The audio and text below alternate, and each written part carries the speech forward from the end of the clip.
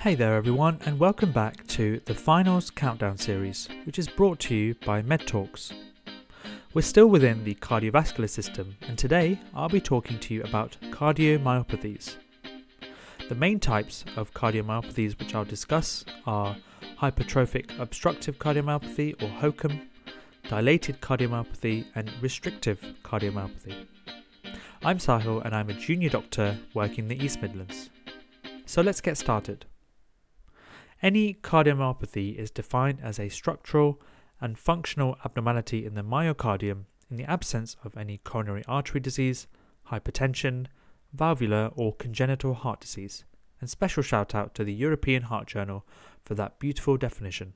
I wish I could say I made it myself. First, let's talk about hypertrophic obstructive cardiomyopathy, also known as HOCM. So HOCM is an autosomal dominant genetic disorder where mutations occur in the cardiac beta-myosin heavy chain gene, the troponin and alpha-tropomyosin genes. And these encode sarcomere proteins, and these mutations lead to left ventricular hypertrophy and poorly functioning myocytes. HOCM is the most common cause of sudden cardiac death in young people and athletes. So it leads to left ventricular hypertrophy, which in turn causes decreased compliance of the left ventricle, and this leads to a reduced cardiac output. So how does HOCM present? Most people are asymptomatic and do not realize that there's anything wrong with their heart. But if symptoms do occur, then it can cause exertional dyspnea, chest pain, palpitations, and syncope. And syncope can occur as a result of the functional aortic stenosis, which is caused by the subaortic hypertrophy of the ventricular septum. The worst presentation of HOCM is sudden cardiac death prior to its diagnosis due to sudden arrhythmia or outflow tract obstruction. Examination of a patient with underlying HOCM may elicit the following signs: a forceful double apex beat due to the hypertrophied ventricle, mitral valve problems such as mitral regurgitation due to left ventricular hypertrophy, a late ejection systolic murmur due to dynamic left outflow tract obstruction, which is caused by the left ventricular hypertrophy, and this murmur is exacerbated by the Valsalva maneuver, and the Valsalva maneuver effectively acts to decrease left ventricular filling, which results in worsened left ventricular outflow tract obstruction in patients with HOCM, making the murmur louder. And the murmur is reduced in the squatting position. And the reason for this is that rapid squatting from a standing position leads to the blood within the legs being pushed back to the heart, and so this increases venous return, which then increases preload, so there's more blood within the left ventricle that can get pushed out into the aorta, and so the murmur will reduce. It does not radiate to the neck, unlike in aortic stenosis, and you can check out our previous episodes on aortic and mitral valve murmurs for more information on these. Also, atrial fibrillation may occur, and this is manifested by an irregular pulse. This is common in HOCM. So, how do we diagnose it? Well, an ECG may show left ventricular hypertrophy manifested by tall R waves. It may show signs of any ischemia, such as T-wave inversion. It may show left axis deviation or right axis deviation, and atrial fibrillation. A chest X-ray may show left atrial enlargement secondary to mitral regurgitation, and a transthoracic echocardiogram is diagnostic, as it will show asymmetrical septal hypertrophy, so a disproportionate increase in the thickness of the intraventricular septum, and a non-dilated left ventricular cavity, and this will become more important when we talk about dilated cardiomyopathy. So how do we manage HOCM? Well, it's difficult. The objective is to treat the symptoms and prevent any complications. A beta blocker or a calcium channel blocker such as verapamil can be used for symptoms, and the aim is to reduce ventricular contractility. Atrial fibrillation is often present in patients with HOCM, so they may need some amiodarone and anticoagulation. And if patients have multiple risk factors for sudden cardiac death, such as they're younger than 30 and they have a family history of sudden premature death, then they may require an implantable cardioverter defibrillator, ICD, for prevention of sudden death. So that's the medical management, but there is also a surgical option, so a septal myomectomy, which is reserved for patients with severe symptoms despite medical therapy, and this decreases left ventricular outflow tract obstruction and it improves symptoms. It involves a midline stenotomy and removal of the intraventricular septum. In terms of genetic counselling, the first-degree relatives of patients with HOCM should be regularly screened with an ECG and an echocardiogram. And for the prognosis, the annual mortality risk of HOCM is about 1 to 3%. The risk factors for sudden death include unexplained syncopal events, episodes of ventricular fibrillation or ventricular tachycardia, abnormal blood pressure response to exercise, a family history of sudden cardiac death, age younger than 30.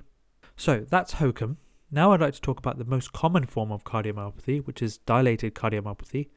So 90% of cardiomyopathy cases are dilated cardiomyopathy.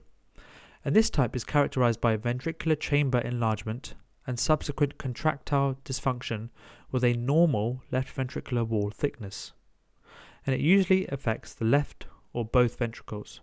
It's more common in men and Afro-Caribbeans, and its peak is between 20 and 60 years old. The causes of dilated cardiomyopathy vary to a great extent. There may be genetic mutations, usually have an autosomal dominant picture, but non-genetic causes may be idiopathic, alcoholism, ischemia, thyrotoxicosis, autoimmune conditions such as systemic lupus erythematosus or rheumatoid arthritis, infectious diseases such as HIV, Coxsackie B virus, adenovirus, cytomegalovirus, toxoplasmosis, infiltrative conditions such as hemochromatosis, sarcoidosis and amyloidosis, drugs such as cocaine, amphetamine and heroin, and also peripartum. So the dilated chambers leads to systolic dysfunction and so it presents typically with signs of heart failure, so a raised JVP, a loud third heart sound, peripheral edema, pulmonary congestion which causes dyspnea, paroxysmal nocturnal dyspnea and orthopnea, fatigue and weakness, arrhythmias and potentially thromboembolism. Various investigations can be used to diagnose dilated cardiomyopathy, so an ECG may show non-specific T wave and ST changes such as ST depression and T wave inversion, signs of ischemia. Chest X-ray may show cardiomegaly, pulmonary edema and a balloon appearance of the heart. And an echocardiogram is diagnostic, which shows marked dilatation of the left ventricular cavity and a reduced systolic function. A cardiac muscle biopsy is only rarely performed but may be considered in patients with a specific cause such as amyloidosis or sarcoidosis is suspected. In terms of the management, again it's difficult to manage this condition.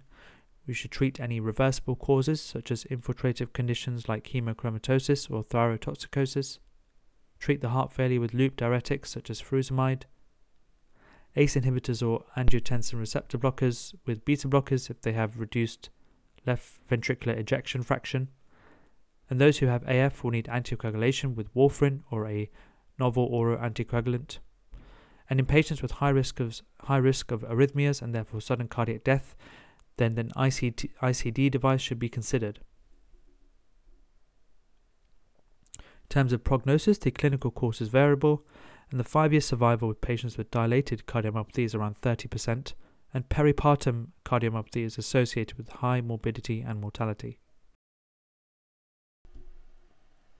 And finally, I'd like to talk about the least common type of cardiomyopathy called restrictive cardiomyopathy, where there is normal left ventricular cavity size and systolic function, but there is increased myocardial stiffness, so the myocardium is incompliant and it fills mainly during early diastole. So it can be broadly divided into two types. Firstly, where there is infiltration of the myocardium by an invasive substance such as amyloid plaques, sarcoidosis or iron in hemochromatosis, or a fibrotic myocardium without an external invasive substance. It most commonly affects the left ventricle but can often affect both, and the condition could lead to high diastolic filling pressures, which leads to pulmonary hypertension, and it's commonly associated with mural thrombi. Usually there is no underlying cause and so it's idiopathic, but amyloid heart disease is the most common cause in the Western world. So stiff walls of the ventricles prevents adequate filling, which leads to reduced preload and reduced blood flow, and so blood volume backs up into the circulation. So it leads to symptoms of heart failure, but there's normal systolic function. So we get dyspnea, fatigue, a loud S3 heart sound, and pulmonary edema. And right ventricular heart failure causes a raised JVP, hepatomegaly, and ascites, and peripheral edema.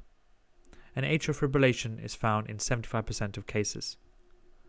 In terms of investigations, an ECG may show a reduced QRS voltage, and an echocardiogram will show normal systolic function, diastolic dysfunction, and a restrictive filling pattern. For the management, we can treat the cause. So for example, if it's caused by sarcoidosis, we can use corticosteroids. And symptom management, so diuretics and ACE inhibitors for the heart failure. Amiodarone can reduce ventricular arrhythmias, and if there is associated AF, we need to anticoagulate the patient.